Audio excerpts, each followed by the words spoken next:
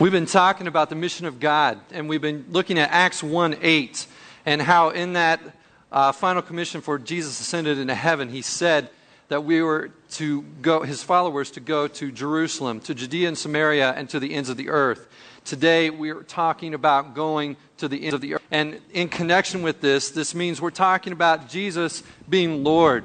That he is, and when we say Jesus is Lord, and when people, Christ followers in Jesus' day said he is Lord, that meant Lord over all the earth. That meant Lord over all the nations. It meant that he was the maker of all. And so this is very different than what a lot of people think today when they say Jesus is Lord and they talk about a personal Savior and they say, well, it's true for me, but it may not be true for you. When Christians, when Christ followers of Jesus' day said Jesus is Lord, it was a universal claim. And so when I share with you today about mission and why we go and how God is going and carrying out his mission throughout the world, there are three assumptions here that I'm basing all this on. And so I need you to know this before I start and share this with you. One, the big assumption is that faith and culture are separate. And what I mean is that some people think, well, your faith is just part of your culture. You know, you grew up with it. It's and so it's kind of I'm not doing well to explaining this, but anyway, what I'm saying here is that faith and culture are separate. They're not one, and so you'll maybe understand this later when I talk more.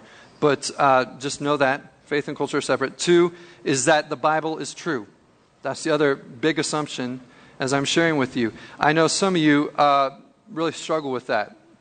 And I'd really encourage you, to go back. I don't have time to get into it today, but go back to a message that was preached here a while ago. You can find it on our website and our podcast. It's in the Seek the Truth series, talking about fact or fiction. Also, if you can't do that, I encourage you to go get a book, one of the more recent ones, talking about the reliability of the Scriptures and about faith in Christ, is written by Lee Strobel. It's called A Case for Faith. Lee Strobel used to be a writer for the Chicago Tribune and was an atheist. After his wife came to the Lord, he began to question because he saw the change in his wife. And so he began to investigate the faith and very thoroughly. And he wrote about his investigation. So I encourage you to check that out. The third assumption here is that the people of God are really different than from the rest of the nations and the rest of the people of this world. That there is a difference. That having faith in Jesus Christ does make a difference. That salvation is found in Jesus Christ. And so, if there is no difference between the people of God and the people of the nations and the rest of the world, then there's no reason for mission. Probably what you be calling yourself would be a universalist, and that's another church you could go to. So anyway, those are three assumptions here I can't get into today. But what I want to talk to you today about is something very exciting, what's happening around the world. A lot of you know what mission is, and you could even define the how and the where of mission. But really, where a lot of people struggle to understand and define is why. Why mission? Why go? Why disturb those people in other countries? Why disturb those people within our own cities in the United States? Why should our church be concerned with calling people and people of other faiths to conversion, to change their allegiance to Jesus Christ, to faith in Him? The world is going to ask us why. Why are we concerned about this? The world's going to ask, why don't you just join with all those sincere adherents of all religions in seeking the fullness of truth to which they all aspire? Why not just join with all people of goodwill in tackling the real human problems of hunger, oppression, sickness, and alienation instead of seeking more adherents for your religious group? Isn't your enterprise, your mission, an offense against the unity of mankind? What makes you think it's religion that provides the clue to the needs of the human heart? That's what they're going to ask us. That's what they're going to say to us. we got to know the why of mission. We got to know why we do what we do and who we're doing it for. And we got to be prepared not only to answer, but also to counter-question the world. We need to ask the world, well, don't you have your own program for rescuing the world, for tackling the problems of mankind? You have your agenda, don't you? They do. Isn't your program the illusion that if there is economic justice around the world, mankind will be united? Doesn't the world, with its use of its words like justice and freedom as their slogans, generate the most murderous conflicts we've ever seen in the world? I'd say maybe it might be worth looking into what the church says is the solution. It may be a good idea to investigate how we're trying to address the world's problems. I believe in the answering of the why of mission, we've got to begin with the end in mind and look at God's blueprint for His finished picture of mankind. As spiritual leaders, our role is to move, and this team of our ministry team is leading this church. Our role is to move people to God's agenda, not our own agenda. And so the end result in God's agenda, it isn't churches all over the world. In fact, in the final picture, there is no church. There's no temple. There's just the Father, Son, and Holy Spirit with a great multitude that no one can count from every nation, every tribe, and every people and every language, worshiping God and the Lamb, which is Jesus, upon the throne. Now, if this is a snapshot of God's conclusion to His agenda for the world, then our church needs to be moving people towards that end result. And we need to be moving into involvement with God's heart for every tribe, every nation to be gathered around His throne. We need to be involved in that. The final picture of every tribe and every nation united in Jesus Christ around the throne of God. The sole and supreme authority it's not disconnected from the snapshots we see from the beginning to end throughout the Bible. From every major biblical scene, we can see God, the creator of all people, being the missionary God. He is crossing boundaries. He is trying to reach the nations. He's laying the foundation. He's building the infrastructure. He's installing the utilities, all in a concerted effort to move towards His master blueprint of bringing people from every nation back to Himself around His throne. You can see it in the story of Abraham. Through Abraham, God says He intends to bless all nations. Through Moses and the Israelite Exodus, He says that through all these miracles, through all these plagues and things, that the nations around will know that He is God. And what He says, that His name will be proclaimed in all the earth. Through Solomon and the building of the temple, God desired and intended, He intended for the stranger and the alien to come and to learn of God. And later, we hear through the words of Jesus that He desired for His temple to be a house of prayer for all nations. All nations. When Israel kept the mystery of God bottled up for themselves in Jerusalem around the temple, God sent them into exile to Babylon as punishment. But He also sent them as missionaries. We've talked about here before about Daniel, Shadrach, Meshach, and Abednego, and how they were like missionaries in the Babylon Empire. And King Nebuchadnezzar, we have the story in God's Word how he came to belief in God, that he was converted.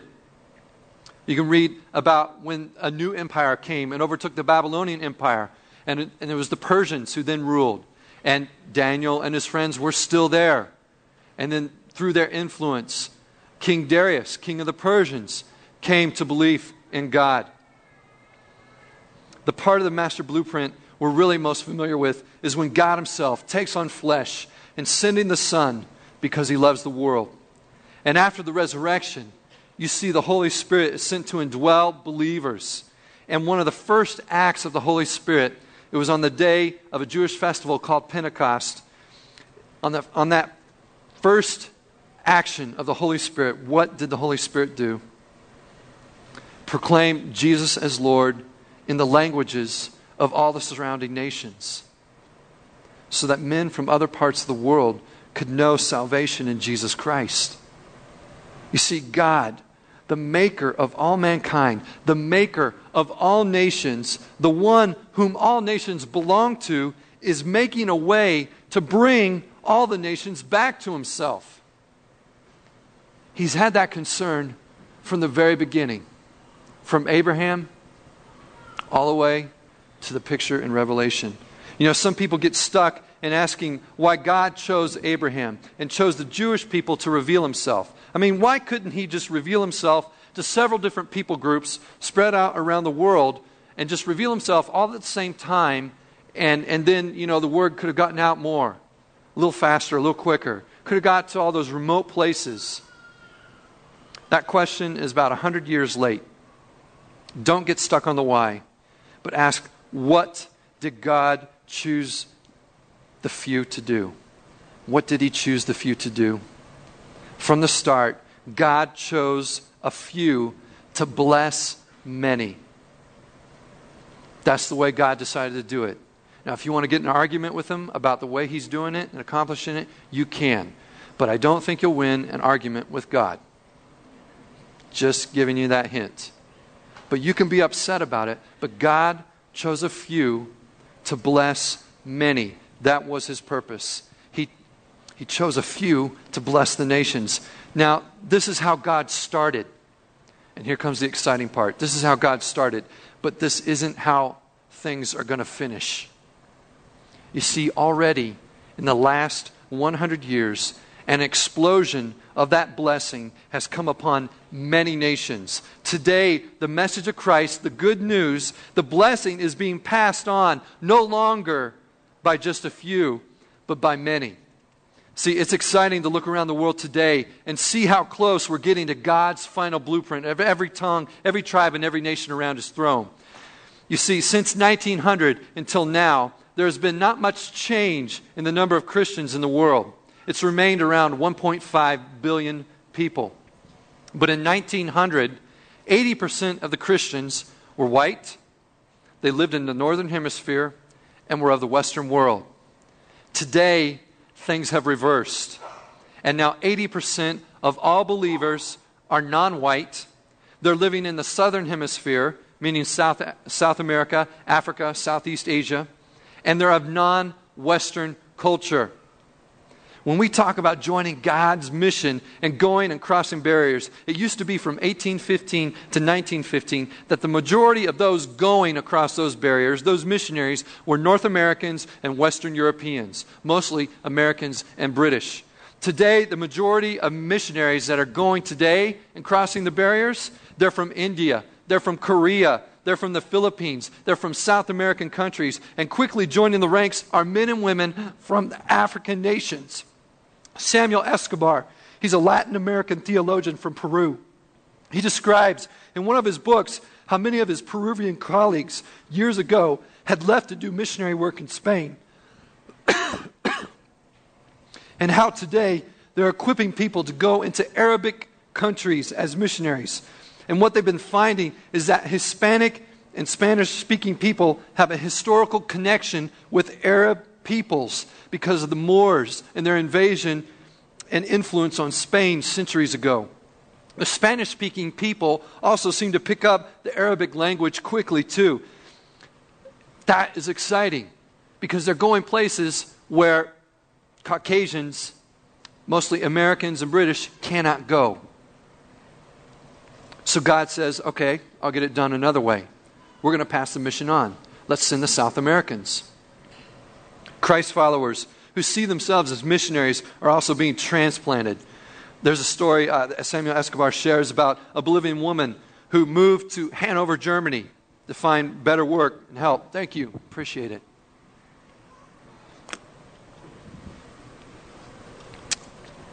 She went to Hanover, Germany, found a job, began working there. But she let a Spanish man, also a man from a certain town in Spain who moved to Hanover, Germany to find a job. His name was Jose Gonzalez. She led him to Christ.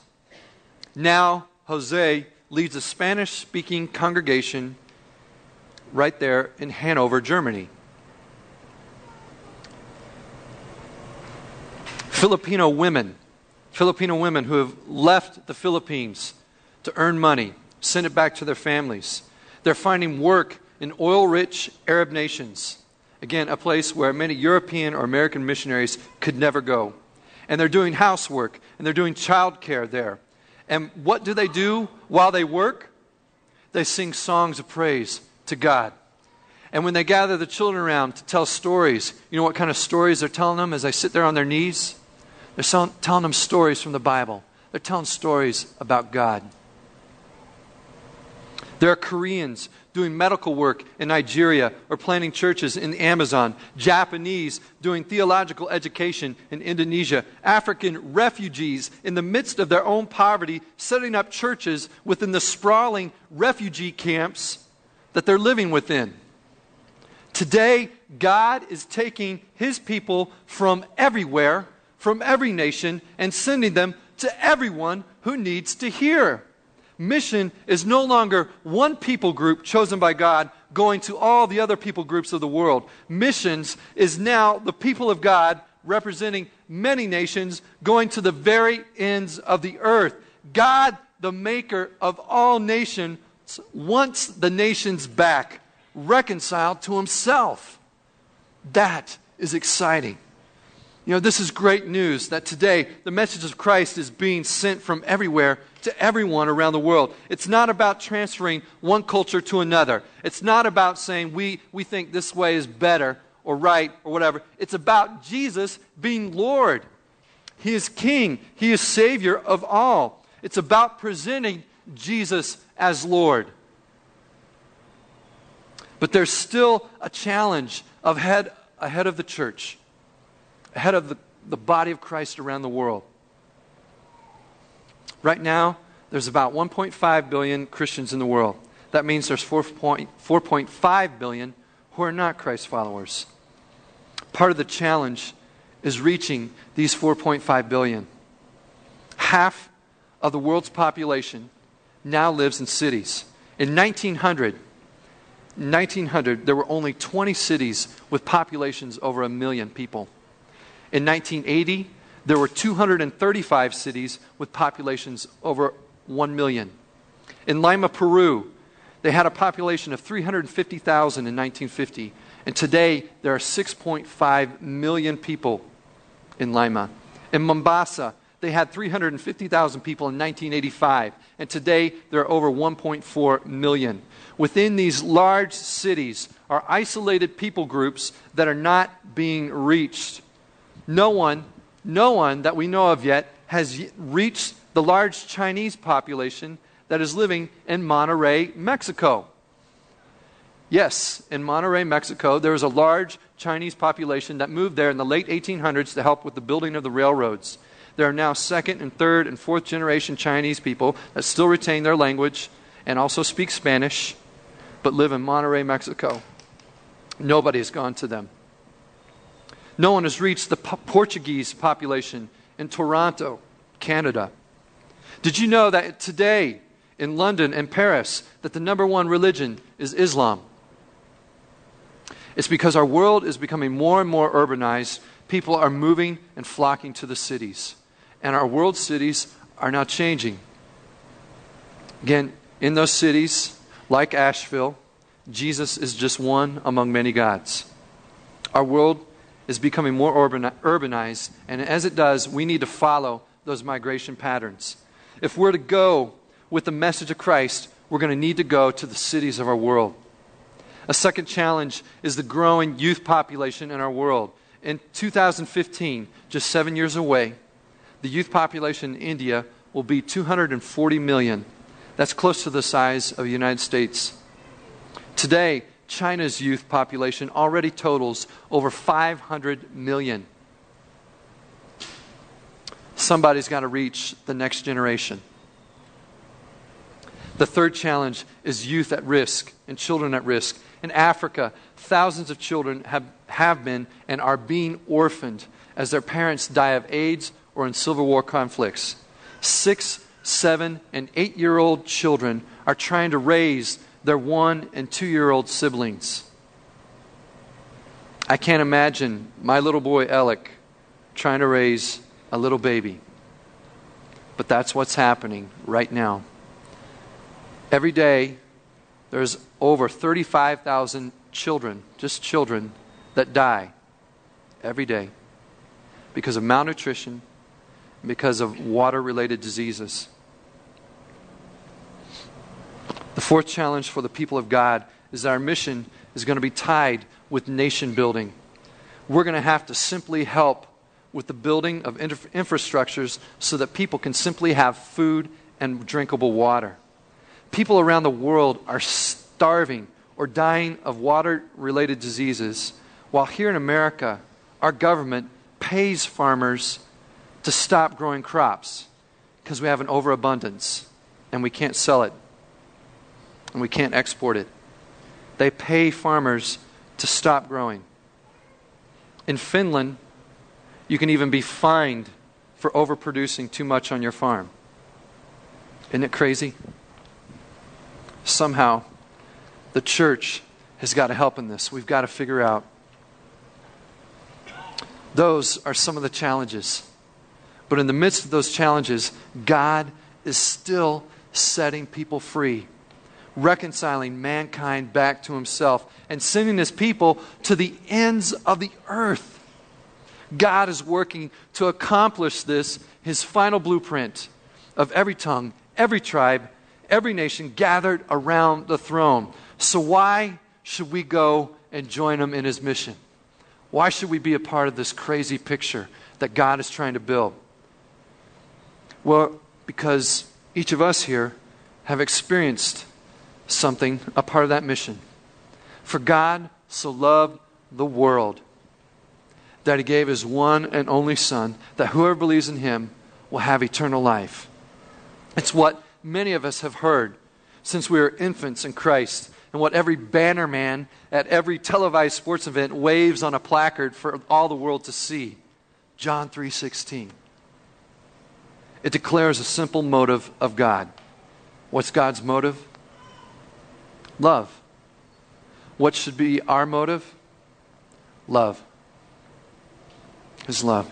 In the second letter to the Corinthians, in 5, the Apostle Paul declares that God's purpose in making mankind was for heavenly dwelling with him. Again, the Father, Son, Holy Spirit, eternal fellowship. They didn't need us. They're having a great time without us. But then they said, hey, how about we include mankind in this wonderful eternal fellowship that we have? And they opened it up and made a way for us through the cross. They wanted us to be with them forever. He goes on to describe the lordship of Christ and everyone giving an account of his or her life to Christ, that there will be a judgment one day. And because of these things, Paul and other disciples did not look at their fellow man from a worldly point of view. And because of their awe, fear of the Lord, they tried to persuade mankind to be reconciled with God through Christ. Paul continues to say that it is not only this awe fear of the lordship of Christ that inspires them to share this reconciliation message, but also that Christ's love compels them to let people know that Christ died for all the world. And I'm not speaking about a universalism. Our compelling for sharing the gospel with the world should also be love and to seek the reconciliation of people from all tribes and nations with God. In this passage, as Paul describes being reconciled by God through Christ, he also shares that the message of reconciliation has been passed on to us, to those of us who have been reconciled. The message has been committed to us, and therefore we are Christ's ambassadors, as though God were making his appeal through us. This brings us to another reason for mission, specifically related to us and our church, and why we should join God in his great mission. And the reason is because it's been committed to us. Those who've been reconciled to God through Christ have been given the ministry of reconciliation, and we have had committed to us the message of reconciliation. We have been made ambassadors. Ambassadors are representatives to another people of another place. And as ambassadors, they represent an authority higher than themselves. Ambassadors are servants who are sent. Ambassadors cross boundaries. In Jesus' parable of the great banquet that is like the kingdom of heaven, he says that the servants are told to go and to invite, regardless whether people are good or bad. Right before sharing this parable, Jesus taught that in our own banquet throwing, our own party throwing, we shouldn't just invite our friends, our brothers, our relatives, or rich neighbors, but instead we should invite those that cannot repay us the favor. That we should invite the lame, the poor, the crippled, the blind. You see, ambassadors leave the familiar. Sometimes the familiar are our friends, our family, and our home. And ambassadors leave the unfamiliar for the sake of the one who sent them, because his love compels them. Ambassadors go not in their own authority. Ambassadors are sent by the authority of another. As Christ followers, we have been sent. Jesus said, "As the Father has sent me, so am I sending you." Could tell a whole other message about how Jesus was sent. I just want to stick with why just for this moment. But we are going because of our higher authority, Jesus. He has sent us. We've been invited to God's great mission to reconcile the world to himself. By what authority, by what power do we have to go to other people, other tribes, or other nations? When people ask us, what right do you have to come over here to this nation and tell about your God? What right do we have? What authority do we have? We've been empowered by the Holy Spirit to go to the ends of the earth because of the Holy Spirit's indwelling, because the Father and Son have come to make their home within us. Christ will be with us to the very end of the age, just like he promised. And with the presence of the Son, who has all authority in heaven and on earth, we go. And we are sent in his authority, not our own. In explaining why we go to the ends of the earth, our reason is in simplest terms is this: Jesus is Lord. It is our universal claim. He is Lord and Maker of all the nations, and he is Lord over us. By what authority do we go, act, and speak? By what name do we spread the gospel? In the name of Jesus. Guys, this is exciting stuff that's going on around the world. Some of us may not be able to go different places around the world, but we might be able to help send people. I know that there are some young people here in this congregation who sense God's sending, God's pushing, God's call, some may call it or name it. And they sense God's call in their life to go someplace to another people group, to help the nationals there establish their own churches, to continue to reach their fellow countrymen and their fellow tribe members and the people that speak the same language and the same people groups. We get to play a part in that, in helping send them. Well, our church right now is beginning to build relationships with a national missionary in India, national missionary in Africa, in Ghana. We're building a relationship with some folks in Bolivia. We're beginning to build a relationship with Vision Nicaragua, with others in our city that participate in that mission.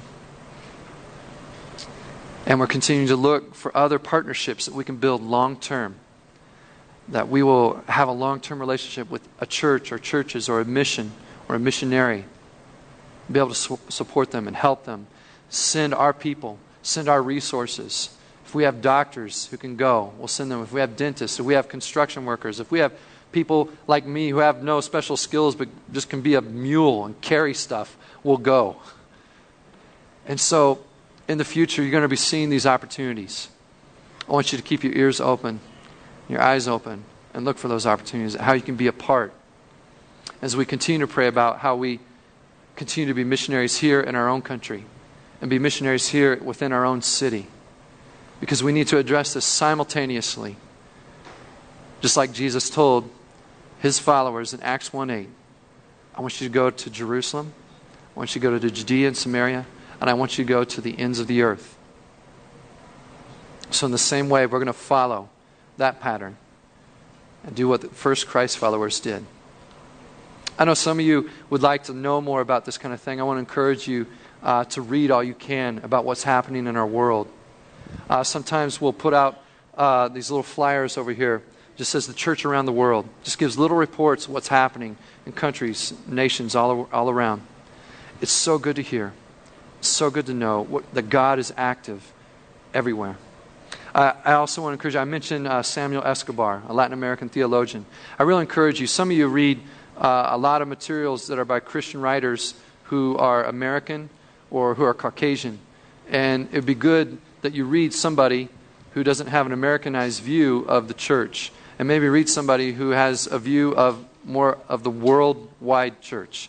That book is called The New Global Mission by Samuel Escobar, if you'd like to know more about that. Also, if you'd like to read more about mission, I encourage you to read The Open Secret by Leslie Newbigin, who is a missionary to India. He was a British man, but when he came back home, he was shocked to see the change in his own country and how in England that really his home country had become a mission field.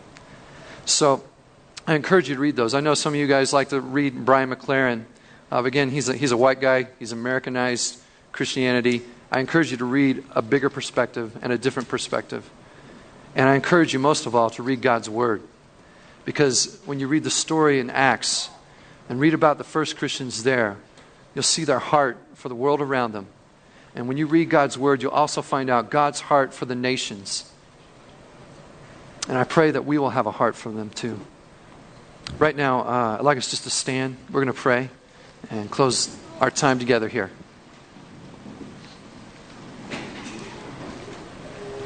Heavenly Father, there's only a portion I can do here today, but God, the larger portion belongs to you, and what your Spirit can communicate, and what you can remind and impress upon people's hearts and minds. And so, Father, I pray that the scriptures that were up on the screens, I pray that the scriptures that were spoken here today, that they would not go out void. And God, that your heart, you said that you love the world. I pray, Lord, that we would have a love for our city, a love for our state and for our country, and a love for the world like you do. God, help us enlarge the capacity of our hearts so we may contain more of your love. And Father, I pray that we'll just be able to wrap our head around your final blueprint of all people gathered around the throne, worshiping you, the Lord of all, the maker of all nations, the Lord of all nations. And God, we worship you. And we say that you are Jesus, you are Lord.